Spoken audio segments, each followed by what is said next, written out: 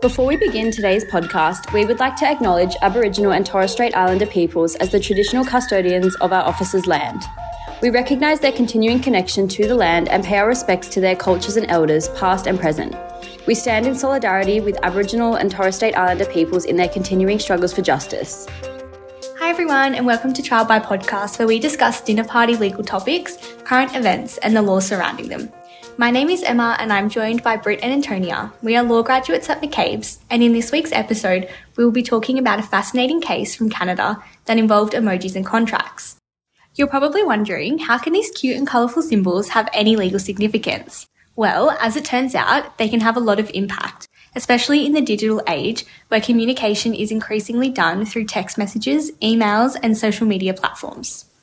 In this episode, we will explore the case of Southwest Terminal Limited and Atchta Land and Cattle Limited, where a Canadian judge ruled in June this year that a thumbs up emoji is capable of carrying the same weight as a signature in order to represent agreement to the terms of a contract.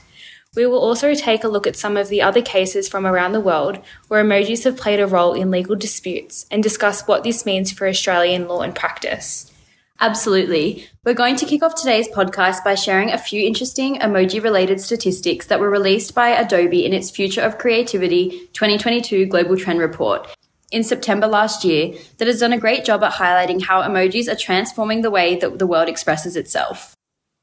Over half of global users have actively increased their emoji use over the past 12 months, with 75% of users sending up to 50 emojis a day. And despite the extensive selection of emojis, we have a clear top 5.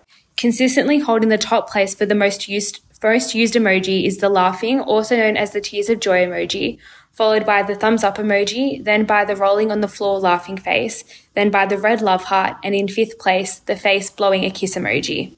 Consistent with these stats, computer scientist at Adobe, Camille Demar, said emojis have become a favourite form of creative self-expression for people everywhere, something that I think we can all confidently agree with.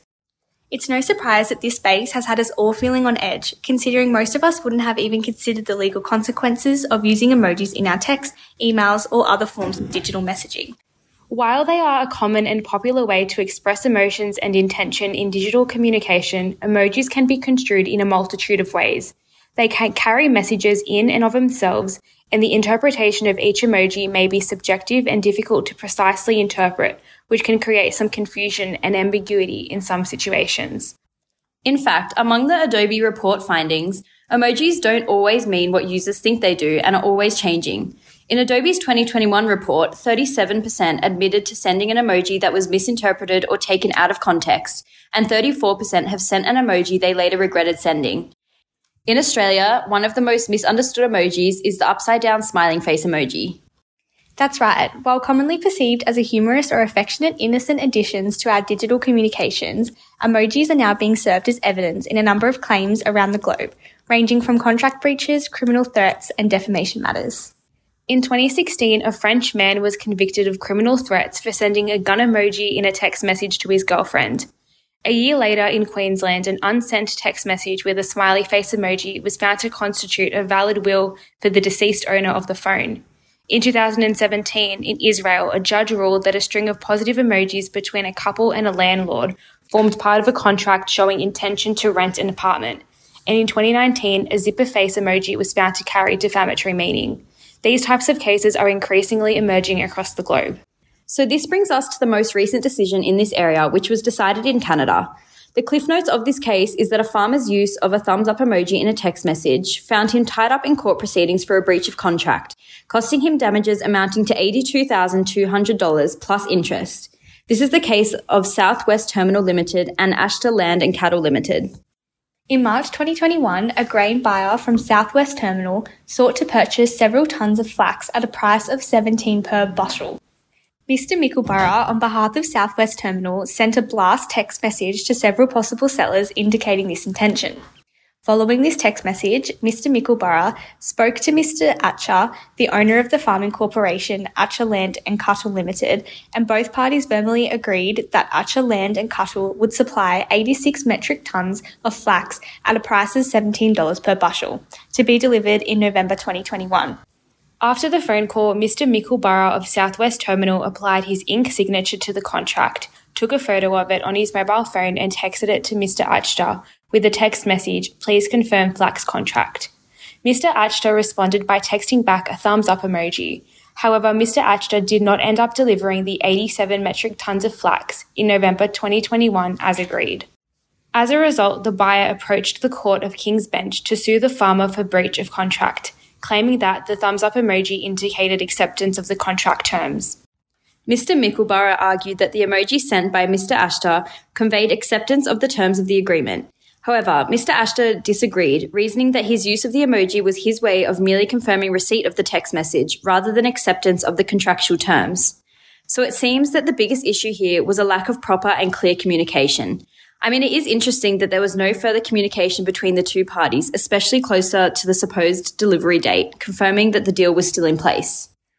Yes, it does seem a bit naive to rely on a thumbs up emoji without any further confirmation. I don't think I would feel comfortable relying on a single emoji symbol, especially for a contract of substantial monetary value. Justice Keane therefore had to decide whether the thumbs up emoji was a valid way to convey acceptance of a contract. This required the court to consider whether there had been what's called a formal meeting of the minds, in other words, mutual agreement, and that all of the parties involved in the legal contract agreed to its terms and conditions in order for the contract to be binding and therefore enforceable.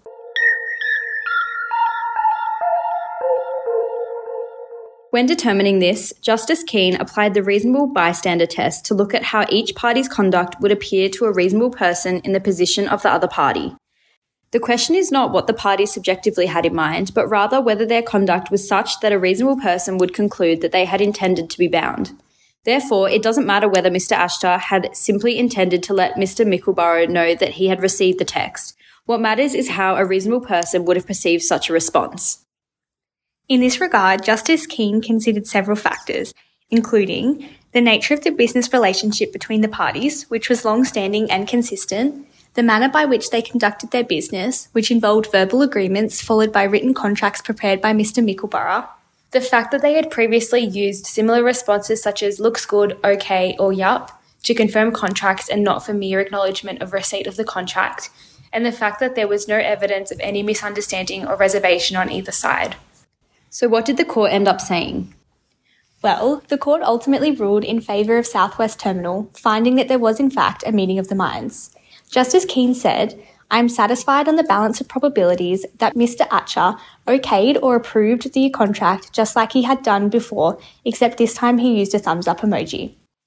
The court was satisfied that the use of the thumbs up emoji paralleled the prior behaviour of the parties that the parties had used to confirm the agreement, notably abbreviated text messages with phrases like looks good, yup, and okay. This approach had become the established way the parties conducted their business relationship. The judge noticed that considering all of these circumstances, a reasonable person would therefore interpret the thumbs up emoji as an indication of agreement and intention to be bound by the contract. So does that mean that an emoji can take the place of a signature on a contract? Doesn't that now make the legal concept of signatures redundant? Well, Justice Keane acknowledged the weight of a thumbs-up emoji as something analogous to a signature, stating, "This court readily acknowledges that a thumbs-up emoji is a non-traditional means to sign a document, but nevertheless, under these circumstances, this was a valid way to convey the two purposes of a signature. One, to identify the signator, and two, to convey Ashtar's acceptance of the flax contract. This confirmed that the thumbs-up emoji is an action in an electronic form that can be used to allow express acceptance as contemplated under the Canadian Electronic Information and Documents Act 2000. Okay, and how did the court come to determine what a thumbs-up emoji actually meant? As we were discussing at the beginning of the podcast, emojis can be interpreted in many different ways and are often misinterpreted. Justice Keane recognised exactly that when he said, "The meaning of an emoji is not fixed or static, it is fluid and dynamic." And funnily enough, Justice Keane actually cited the dictionary.com definition of the thumbs up emoji, which noted that the emoji was used to express assent, approval, or encouragement in digital communications, especially in Western cultures. While there is no doubt dictionary.com is an unconventional source for a judge to refer to, we must appreciate that there is little consensus as to what each emoji can objectively be interpreted as. Of course, this definition was read in light of the specific circumstances of the case. The outcome of this case has definitely sparked some controversy and concern for the trajectory of the law in this space. During the hearing, the defense raised concerns that by accepting the thumbs up emoji as a sign of agreement, it would open the floodgates to new interpretations of other emojis, such as the fist pump and the handshake emojis, to indicate agreement or create a legal obligation of some kind. While Justice Keane in his judgment dismissed these concerns, stating that while he agreed the case was novel, the court cannot, nor should it, attempt to stem the tide of technology and common use, many remain worried that this case could initiate a slippery slope for other breaches of contract claims based on similar predicaments. Yes, and not only in civil matters, but this is also a concern for criminal matters too. The standard for criminal intent, being beyond reasonable doubt, is very high. It is interesting to consider how that type of specific intent can be found via an emoji. The context and subcontext in which an emoji has been sent can be extremely difficult to replicate in court. This is particularly concerning where people may be entering the criminal justice system and possibly facing imprisonment based on individual interpretations of the meaning of certain emojis. So what does this mean for Australia? As this is a Canadian decision, it is not precedent in Australia. However, it is not uncommon for Australia to turn to other nations for legal guidance where there is limited precedent here. In fact, an Australian court is well within its rights to consider this judgment when dealing with matters that come before it with similar circumstances. A search on Austlii also reveals that the word emoji has appeared in 19 Australian cases since 2015. Therefore, there is no doubt that these issues will be raised more and more in the future, and Australia may need to turn to international case law for guidance. This judgment is a reminder that the common law of contract has and will continue to evolve to meet the ever-changing realities and challenges of the modern world. As time has progressed, we have seen the courts transition from sole acceptance of the traditional wet ink signature to electronic signatures, such as those facilitated by the rise of internet platforms such as DocuSign. Electronic signatures are now legally recognised in Australia under statute and have become the new norm, even for commercial relationships. It is interesting to consider whether the law will eventually modernise to a point where emojis may become the equivalent of a signature in the future, deeming the concept of personal signatures altogether redundant. This in itself could change the trajectory of contractual law immensely. This is an interesting development for parties engaging in commerce via electronic means and an important reminder to all to be conscious of the fact that contracts may be legally binding with the use of an emoji in today's digital age. So what can we learn from this case and the challenges? I guess the key takeaways are that emojis are fun and expressive, but they can also be tricky and risky. They can have legal consequences and pose challenges for interpretation and communication in the digital age. As lawyers and legal professionals, we need to be aware of these issues and adapt to them accordingly. We have come up with some tips and recommendations for using emoji in legal settings. Our first tip is to be careful and clear when using emojis in response to official documents or messages. You might be agreeing to something without realising it or creating expectations that you cannot meet. It may be worthwhile to be specific and detailed to ensure your intentions are not ambiguous to avoid them being misconstrued. Our second tip is to be aware of how your emojis might appear on different platforms and devices. Often an emoji sent by an iPhone will appear slightly different on an Android, for example. Our third tip is to be mindful of how emojis might be interpreted by different audiences and cultures.